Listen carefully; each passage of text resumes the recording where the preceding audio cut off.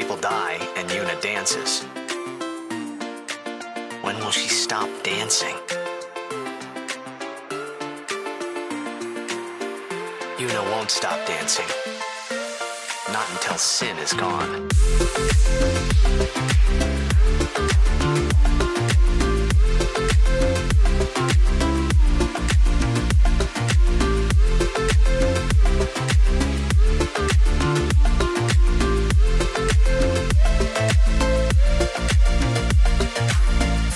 Welcome to Gotham. I'm Rise of Final Fantasy X Recap Packs, trying to make sense of this much before Final Fantasy X 3 comes out. It's never been us, but don't judge us for dreaming. I'm Wheels. I'm joined as always by Joe. How are you, Joe? Hi, Wills. I'm great. Speedrun time. Mm-hmm. We made a really long episode. We're going for full completion, so we're speed running too. Yeah, last mission speedrun.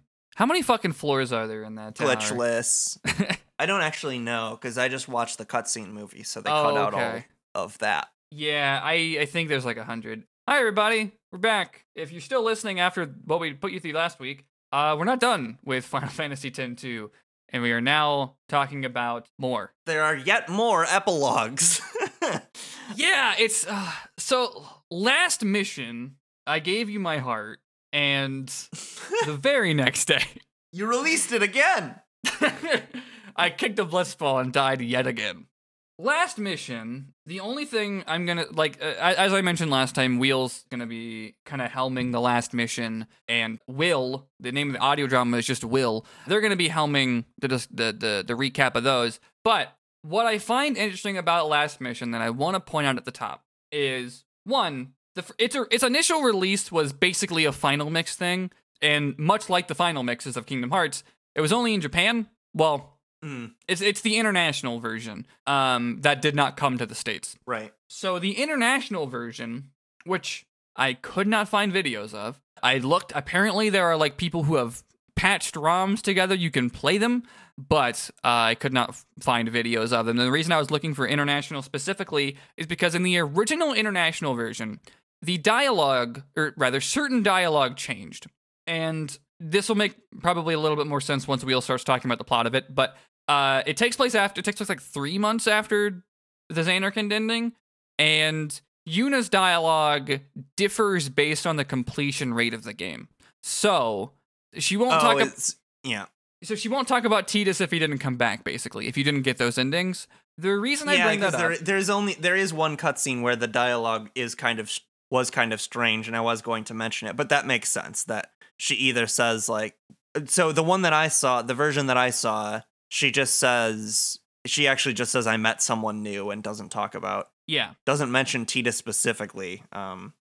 So what I find interesting about all these things pieced together now, these things that came out after 2013, and we're talking about them now, the last mission is included on the HD remasters from 2013, and every year since they've released one.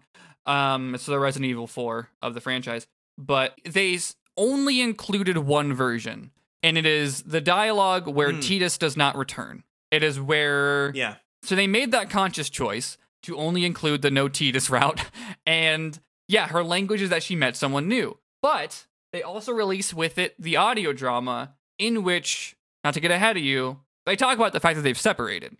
So I think that comes up. Rather than have an option to talk about Tidus, they just lock the story into they're separated. Yuna talks about someone else. What fits with the audio drama, yeah. Yeah, which is that makes sense that they would fit it within the canonicity of the audio drama. So we can start with either. They are completely separate. Do you want to start with the one that's good or the one that's bad? Well, last mission takes place beforehand, right?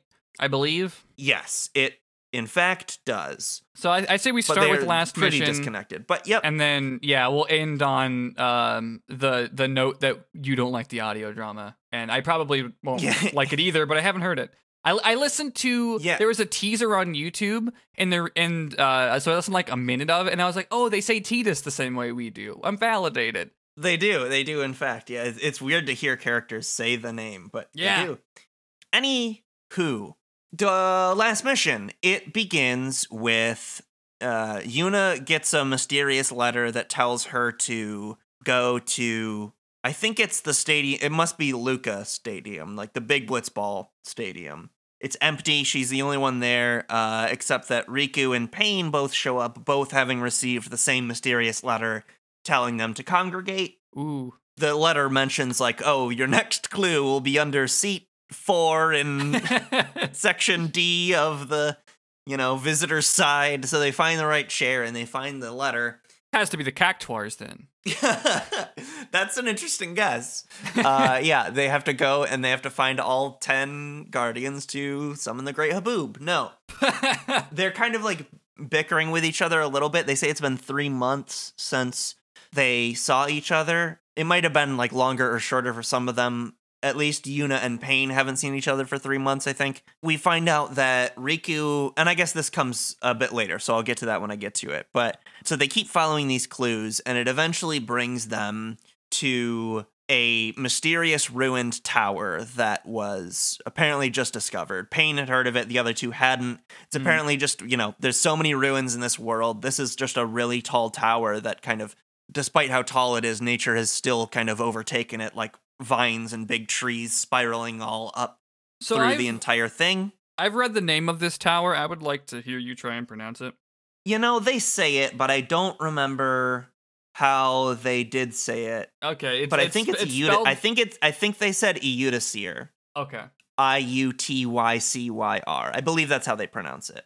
Iutycyr. And it's a good word. The final clue letter says, Riku's like, great, we'll just drive the Celsius to the top and we'll find out what's up there. But Pain points out that the letter says specifically, reach the top by your own powers and nothing else, and you will find something worth seeing, is what the letter says. And so Pain's like, no, we can't just drive up there. Like, apparently it only works if we go up ourselves. And so then you play a roguelike where you're going through, it sounds like a mystery dungeon game specifically, the way that it operates.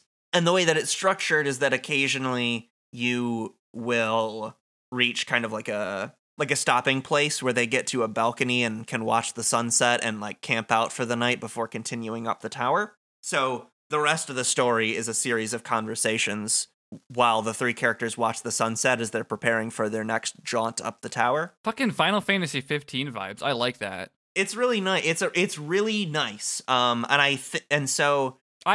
not the difference between this and the last episode is I have read like parts of the summary of this.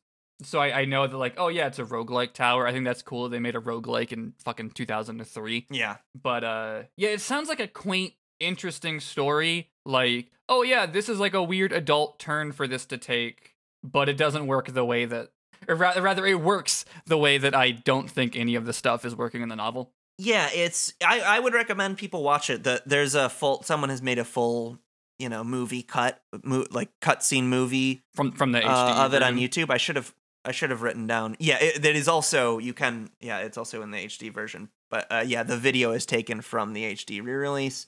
It's not very long. It's like, I think a little less than an hour, all the cutscenes, like 40 minutes or something. And essentially the first few sunset conversations are them catching each other up. So Yuna talks about how she's essentially just enjoyed retirement in Besaid, and she's really capital R retired this time. She's not going on, Sure. She came out to this and she's enjoying being back with her friends, but she's done. Like, she pretty much makes that clear that she is enjoying just living in a tropical paradise, going for walks, going fishing, all of it. I wonder if that's part of the like what they would hypothetically write as like what separated Tidus and her. She's like, yeah. I'm tired, and he's like, I didn't have 2 more years the way you did. I gotta go blitz. Right.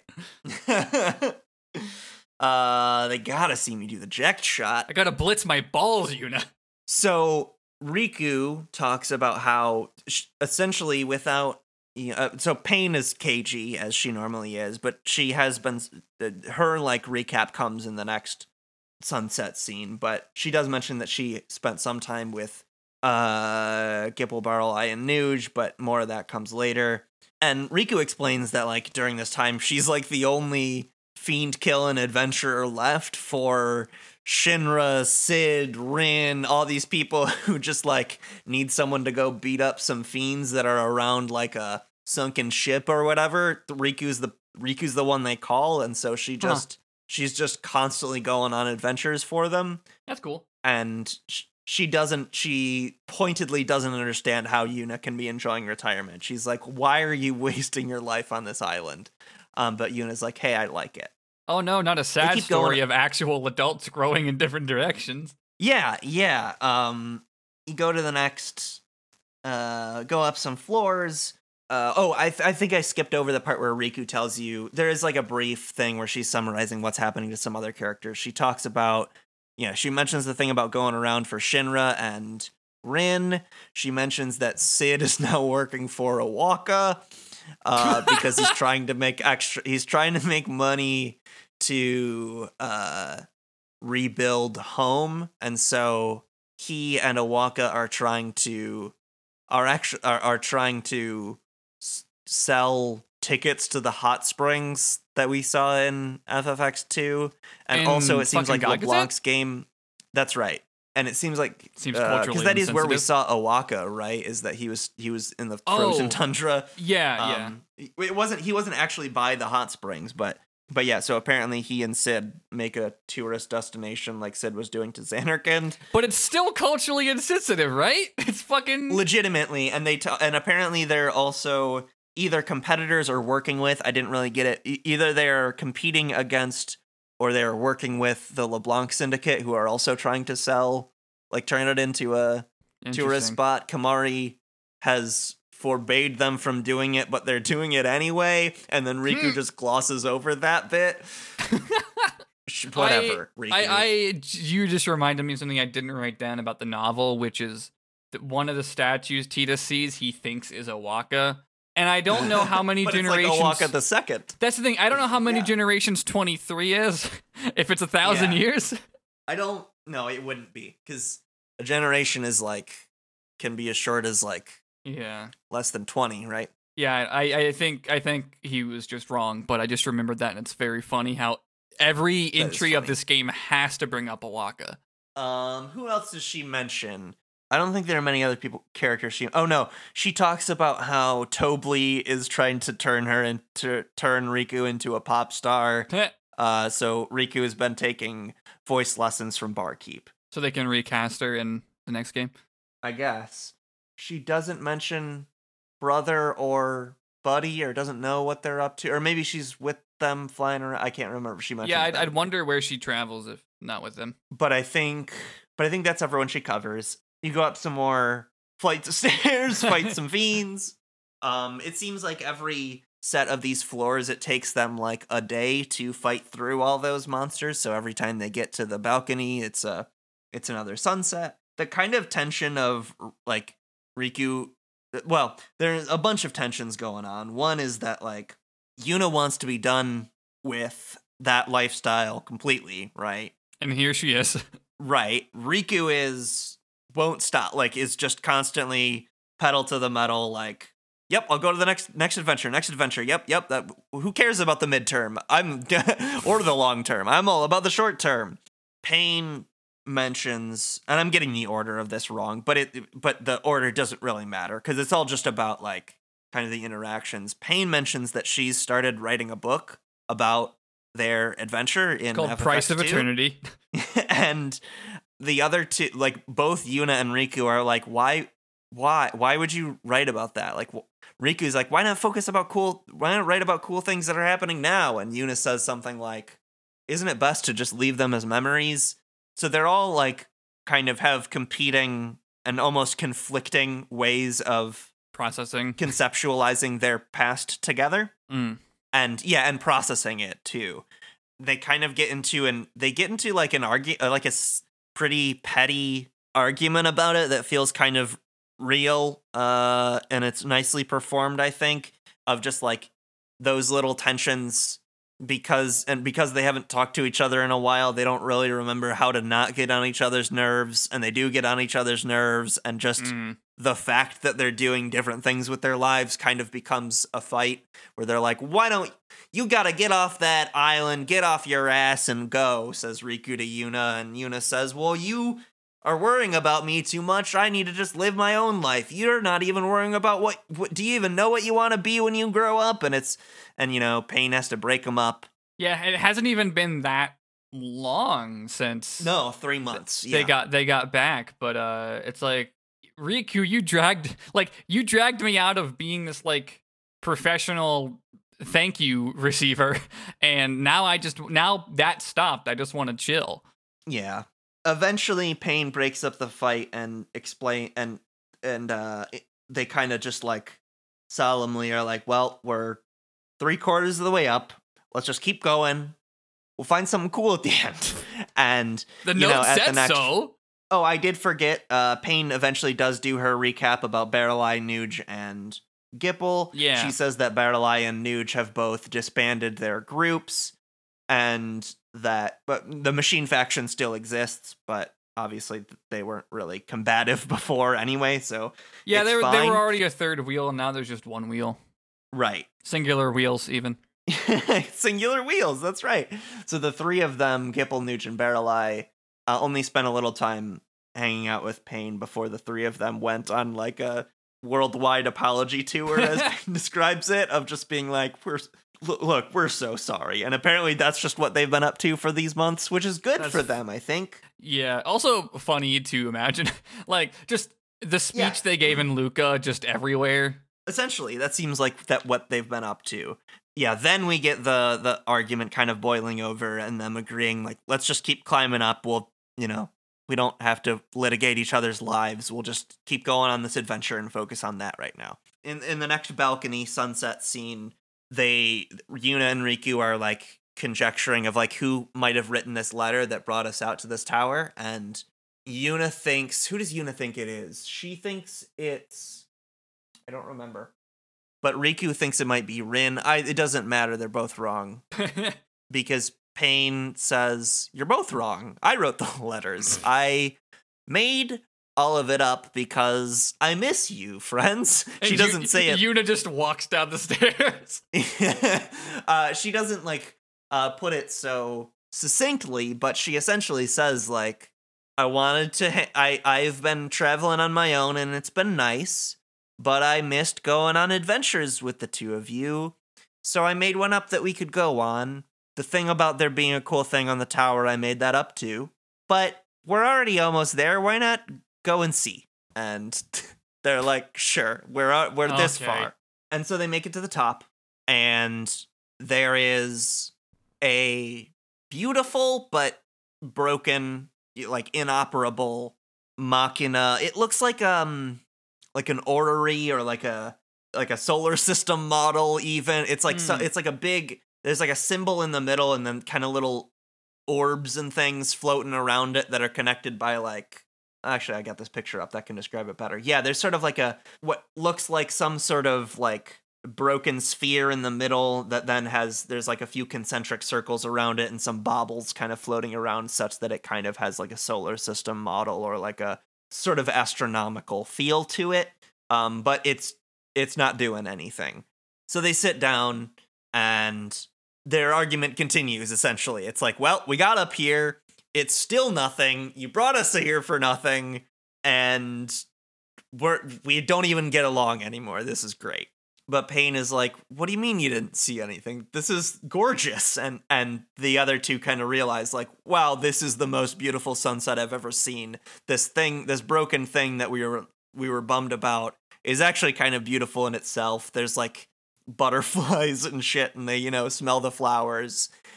They reminisce a little bit, which some of the reminiscing has been happening along the way, and I've skipped it, but they reminisce more, and they kind of come to the realization that like, yes, they went their separate ways and have each, even in this short period of time, they have each changed such that they don't get along quite the same way that they used to.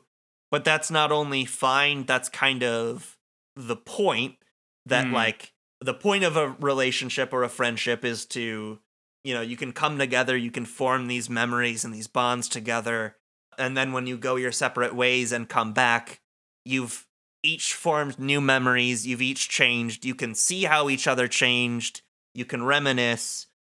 You can make some new memories and then go off, and the cycle repeats itself, right? And so they kind of come to that realization that, like, you go through they a dungeon, right. generated That dungeon.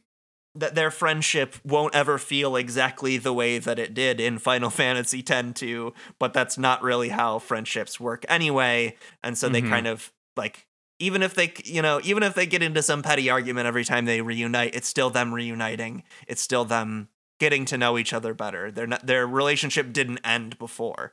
Maybe they won't see each other again, but maybe they will, is kind of the note they leave it on.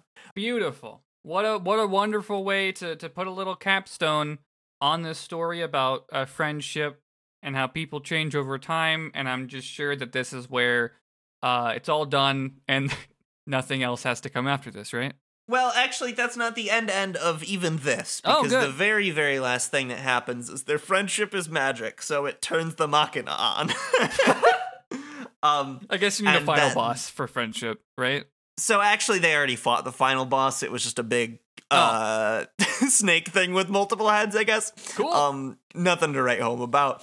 But this Machina thing, the Machina thing that turns on, the model starts to kind of spin a little bit, and then, like, water magically, I'm gonna send you the image because I can't, okay. It's hard to describe, but little, like, streams of water kind of, like, start curling up and around the it looks like you have to click it because that preview didn't work, but the water kind of, this looks like, great, swirls up and around that Machina that I was describing, and the thing kind of springs to life. It's kind of just a representation of, like, this looks like Elder Scrolls shit. Yeah, it does. Of just, like, in the same way that this old thing has turned on and probably looks different than it did when it was first made, since nature has, like, mostly taken this tower over. In the same way their friendship has changed. Did they Photoshop in the girls for scale? Because they do not look like they're standing there. No, they are. It is a strange shot, but it's like a big zoom out, and I'm sure technologically there was some camera model tricks they had to make.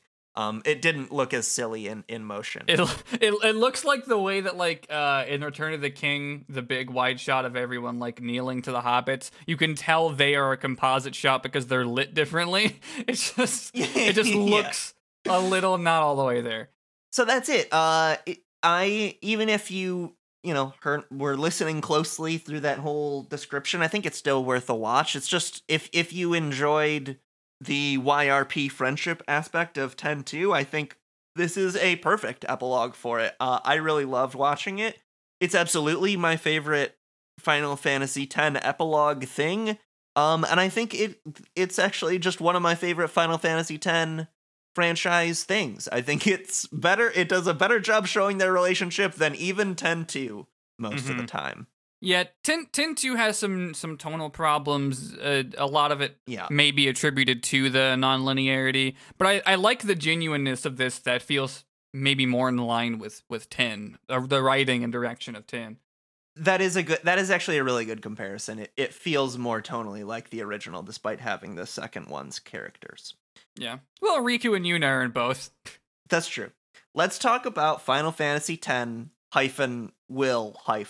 Yeah, so this doesn't even have a 2 on it. It's just they made an audio drama that would hypothetically set up for 3, which is funny because in all the press releases they were like, we have no plans to make it, but this is what happens next in the world that we made. Yeah, and it doesn't really even have 10-2 characters. There's a brief mention of Bartolai as, like, a figure that still exists as a political force in the world, but that's essentially the only connection to 10-2, which is odd. But so this takes place like a year after 10-2.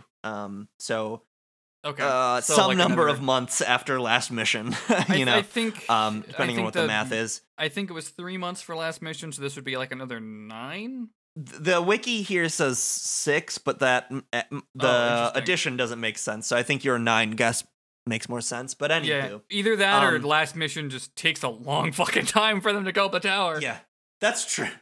Maybe. I'm about to start summarizing this. Mm-hmm. I need you to know that you're gonna think that this is a story.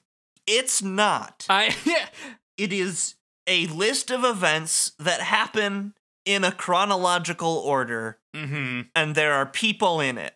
Yes. So It's not anything more than this. less connected than the novel, even, because that seemed to have sort of like a beginning and an end, even if occasionally it would be like 1,000 years ago this shit happened. This is just several vignettes that happen to be in the same world.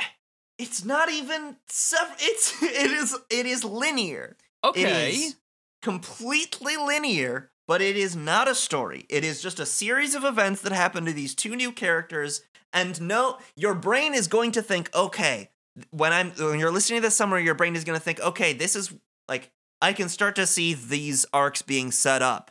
Mm-hmm. But know that this can end at any point in my summary. You will not expect it. With those caveats. I mean, I know how Our two main how it characters. ends because I'm mad about it, but Our two main characters are Chwami and Kurgum. They're two teens they're new. who live in Spira. That's right, they are new characters. Kurgum is a summoner. He Very fun to say. I like both their names, Chwami and Kurgum. I think Hell they're both yeah. very fun to say names. Kurgum is they're both fairly young. Kurgum, he's a summoner, or rather, he would be a summoner if summoning was a thing that people could still do. In the novel, you found out that people still can, but in this, it seems like I don't know if people anyone aren't. knows how to make faith anymore, but I think maybe they need to figure it out. So he would be a summoner if there were faith that he knew he could summon. But instead, he mentions that he works for the Spira Council, which seems to be some sort of like a secular organization that Baralai has some leadership role within, like high level leadership role within.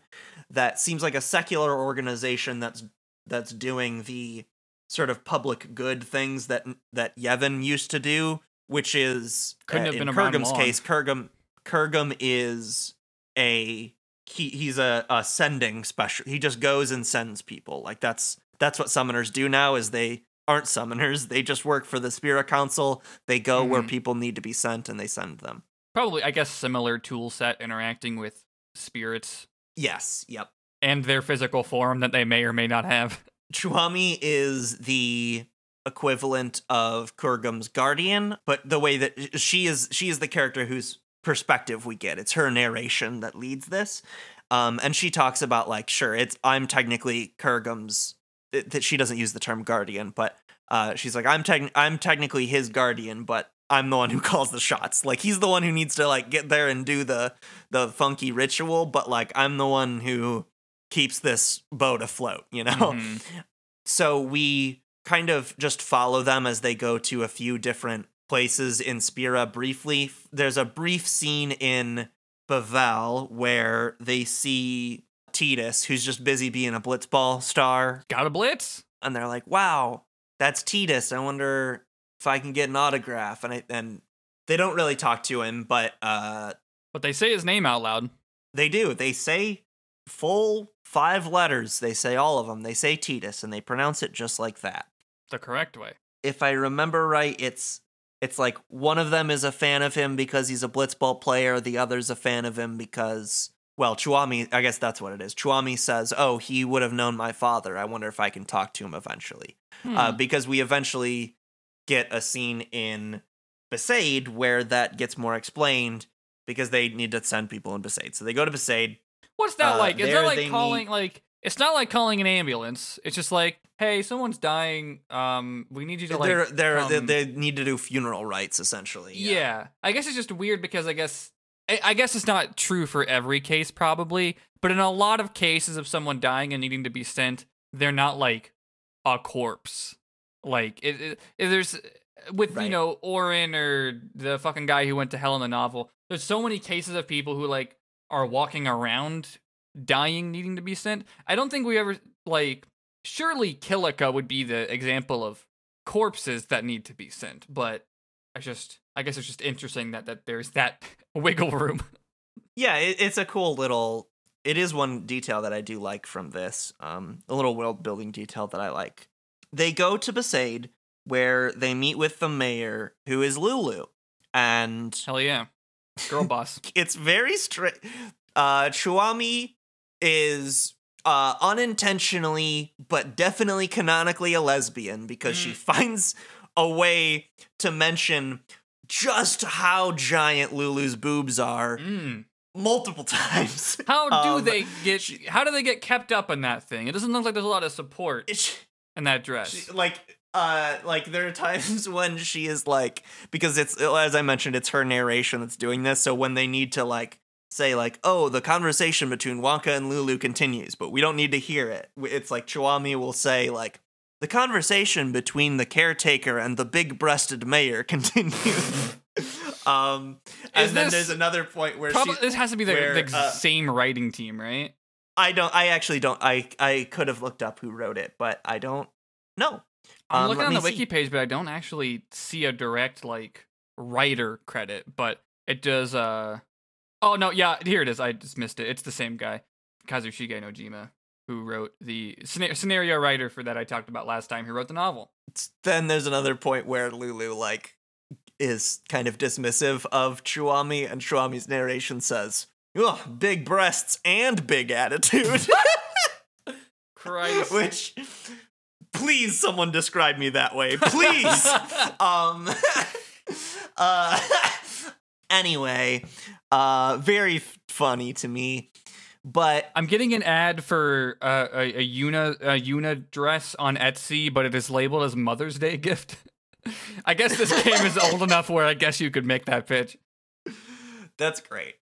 So then let's see, how do they get, I'm trying to remember what the actual plot contrivance is that gets them there. Oh, right. That's why they were brought here. Not only did they have the summoning, but they were also supposed to, or not the summoning, the sending. They were also supposed to give Yuna a sphere, which I believe was from Baralai, but the sphere shows shoe puffs in the Moonflow, which wouldn't be weird, but apparently in the intervening years, shoe puffs like went extinct. Okay, it hasn't been that long. I'm not a fan of this. What did you do to the shoe puffs? I don't remember the shoe puff lore. Were they like near extinction in 10 and 10-2? It's possible they were, but they're extinct now. But apparently this present day sphere shows two shoe puffs, and then they realize that these shoe puffs are somehow being beckoned in the same way that, I'm trying to think of what another example of, like when you go to the far plane and you can be like, you can talk to your dead relatives or whatever. Yeah. They think that that is happening in the Moonflow, which it's natural for the Moonflow to be kind of weird in Firefly-y because it's a weird Firefly-y place. But it's never been that strong that you could, see ghosts, right? Exactly. And so all four of them go there. Chuami, Kurgum, Yuna, and Waka all go. And classic group of characters. They find that not only are there shoe puff ghosts here, there are people ghosts here, and like a crowd of people have gathered and they're talking to their dead relatives. And what's odd about it is that normally in the far plane or anywhere when you can beckon somebody, I think it's Yuna or Lulu who says like only the person beckoning them can hear the voice of the person being beckoned. Like other people can see that the specter has been beckoned, but they can't hear its voice. Only the person calling them can. But all of these ghosts can speak and everyone can hear them. And there's like a little scene you hear where it's like a daughter and a father are going to visit the ghost of the mother. And the daughter's like, "Daddy, why can't mommy come home with us?" And he's like, "It doesn't really work that way." And the mom goes, "I'd love to come back with you." And the husband is like, "You what?"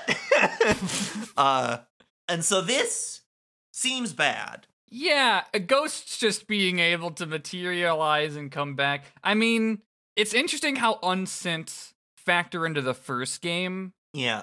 They're not really as much in the second game a thing, even though you go to the fucking far plane and I guess fuck shit up there.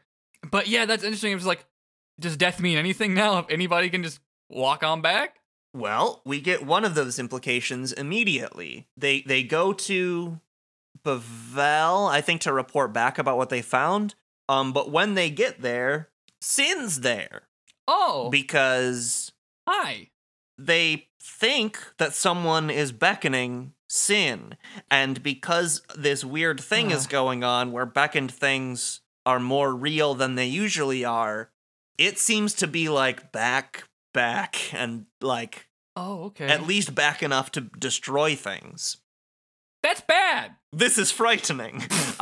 So Yuna being in Bavel, where Tidus now lives, she, like, learning this, goes to him to tell him about it, and Chuami and Kurgum eavesdrop, and they only end up hearing the end of the conversation where the subject matter has drifted away from Sin outside of town and just to Tidus and Yuna's relationship these days, which it seems like they were, like, on a break, and Yuna's like, why don't we just call this off? You've already got that girl here, and Tidus is like, no. Marfi's just a pal. And she's like, really? Because I met someone new, and I'm in love with him. And Tidus is like, damn. Well, Dang, can I shit. meet him? And she's like, I don't know, dude, but let's just, we had some times, but let's just go our separate ways. Gotta remember how, like, young these characters are, even though we've watched them save the world. Tidus eventually talks to Lulu about it, and Lulu's like, what are you doing? Like, if you care about her, and he's like, damn, I'm so sad, I love her. And she's like, if you do, like, tell her this, go to her. And so he decides he's gonna do that. We cut to Yuna, and she's like, all right, I've done this once before, I'm gonna do it again, let's beat Sin. And then it's over, it's done, that's the end of the story. Somehow Sin has returned. Cool. And that's it. That is what a what a perfect place to end our coverage of a video game franchise. The thing about it clean is cut. that it is not awful. It is not that awful there is one subplot I forgot to mention. Chuami claims to be Oren's daughter, but Lulu is like, bitch, you look nothing like him. So Lulu at least doesn't believe it, but Chuami claims that she's Oren's daughter.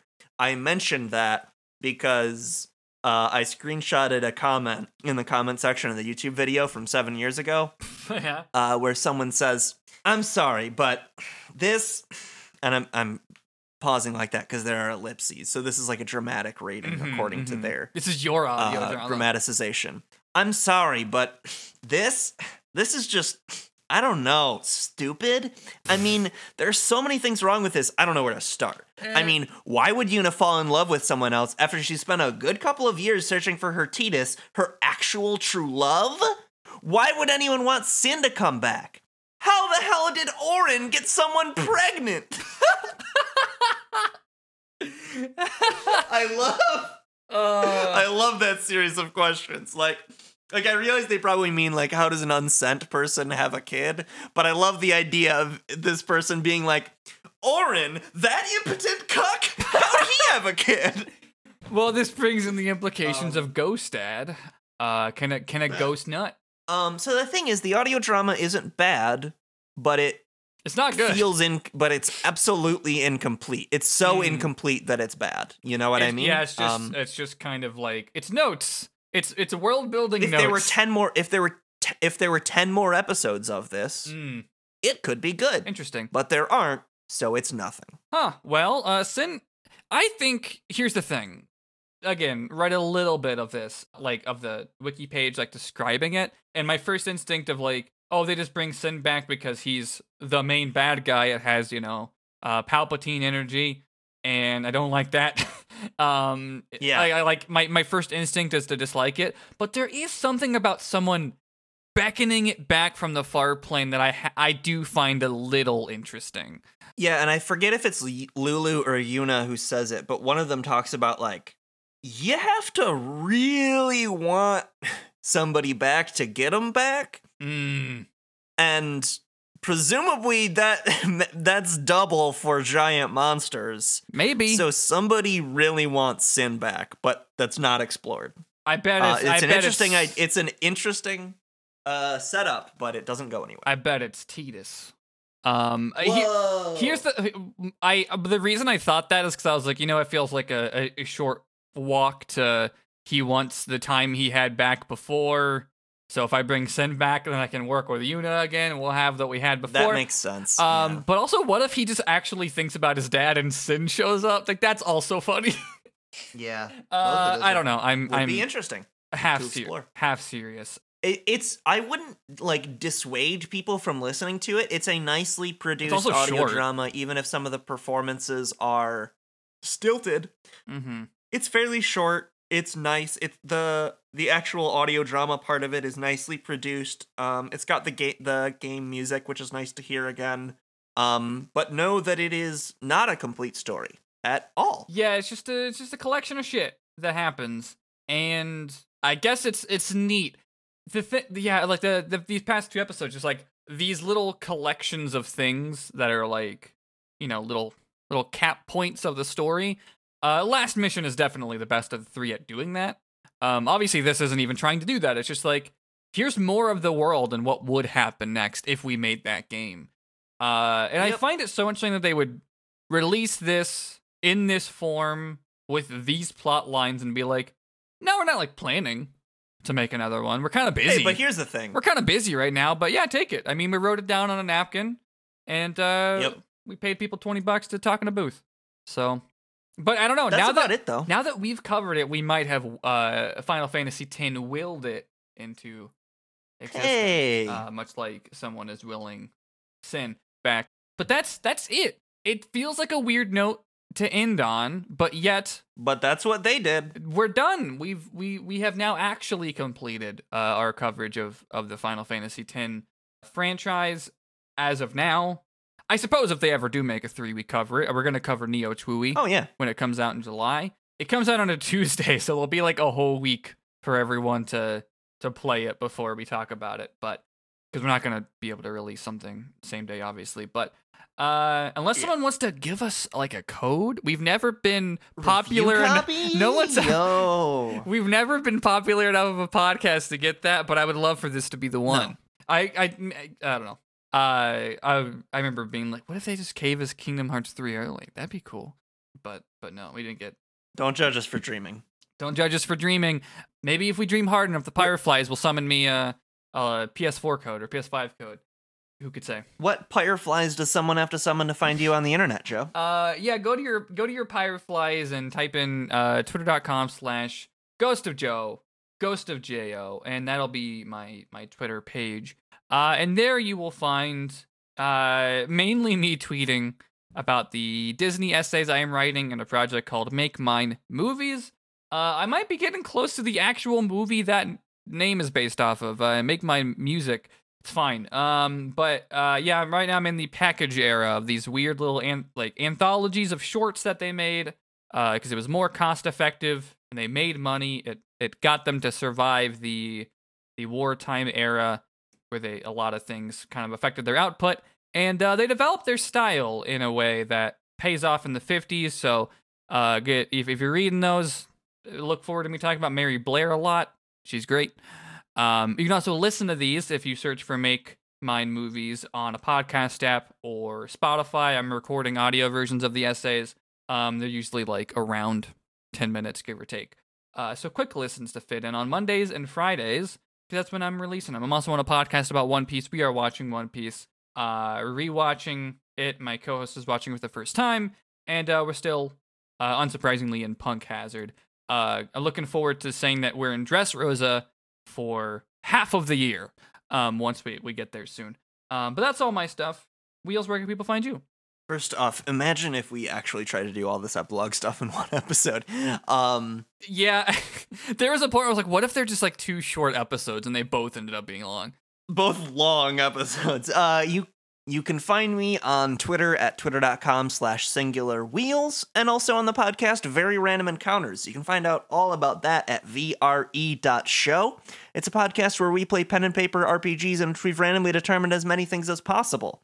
We're currently playing Kids on Brooms, a mini season of it, before we jump into our full season of Bubblegum Shoe, a young adult mystery solving story in like a Hardy Boys or a Scooby-Doo or any of those vein. Throw in a magical treehouse, but we're not really doing magic. But that kind of young adult book series mystery thing is going to be the next main series on Very Random Encounters. You can also buy the book that those co-hosts and I wrote of random tabletop role-playing game encounters. And you can find that book at bit.ly/random book with a capital R and B. Hell yeah. What else? You can follow this show on Twitter at MemorizeCast. You can support us on Patreon at patreon.com/MemorizeCast. You get these episodes early at $1 a month, or at $5 a month, you get that. Plus, special bonus episodes that we do once a month, trading off, explaining shit to each other. This month will be another Elder Scrolls episode where Wheels is going to walk me through some parts of Coda. Gonna probably have vibes similar to this episode, or some mix between this and the novel one we did. But those episodes are always very fun, and then next month it'll be back to me talking about JoJo. Part 3. What else do we plug? Let's see, our theme music is Yuna by Will and Tim, courtesy of Game Chops. It's actually last time. I'll probably have to say that, unless they actually do make another game, and we're still making the podcast when they do. What else so you can join our Discord server, links are in the show notes, and our pinned tweet. Patreon, did you talk about that? Oh, yeah, Yeah. you did, because you talked about the bonus episodes. That's probably it. You can email us at memorizecast@gmail.com. That's true. If you want to yell at me that I got something wrong in the novel, I won't read it, but you can send it. But yeah, I think that's it, which means next week our Dark Road episode will be Unstuck from Time, and you will hear us talk about the now like 6-month-old Dark Road update that we just never did until now, because we were talking about Final Fantasy. Hi everybody, it's your good friend Editing Joe here to talk about our fucked up schedule. I removed a bunch of plugs from this episode because we were planning on doing Unchained updates before starting something new. They are now delaying the finale and closure of Unchained. If you've seen that on Twitter, I complained about it. So there is already a Unchained update released where fucking Ventus turns into a light bulb. We're just gonna do that and the finale, all of that, after we finish Redacted, which is gonna take 8-ish episodes probably. So we're gonna do all the Unchained stuff in July before we start Neo to Wooey. And patrons already know what we're doing next, so I can, if you're there, you can go find out what exactly I'm not saying. I've also been more direct about these plans in the Discord room for patrons, because saying 8-ish episodes is a little facetious. It's just that there's going to be a really clean stopping point, and then we will have more to do after we finish Neo Titutui. I'm very, very excited about it. Wheels is very excited about it. I've removed all of our excitement from this episode to re-record this segment now. But we already did our Dark Road episode. That is going up next week. So starting, I believe, let me double check here. May 4th. May the 4th be with our new thing that we're covering next. I will probably say it in the plugs of the next episode, so you have a week to prepare and find the things if you would like to follow along. And yeah, that's it. I'm going to go back now to our normal plugs that we recorded like 2 weeks ago. I'm looking forward to our next thing. I'm looking forward to Neo Tui and everything that we have, quote unquote, on the books to do after that. I wonder how long that game's going to be. I haven't actually, it doesn't matter, so I haven't considered it. We're just going to do it. I think that's it. I think that's it to plug. So, bye. What? How do we end this? Uh, That was what? you say that was. That was Final Fantasy X-2 Last Mission and Final Fantasy X Will. I said that like I had more to say, but I don't. Yeah. Got it. Memorized? Ha ha ha ha ha!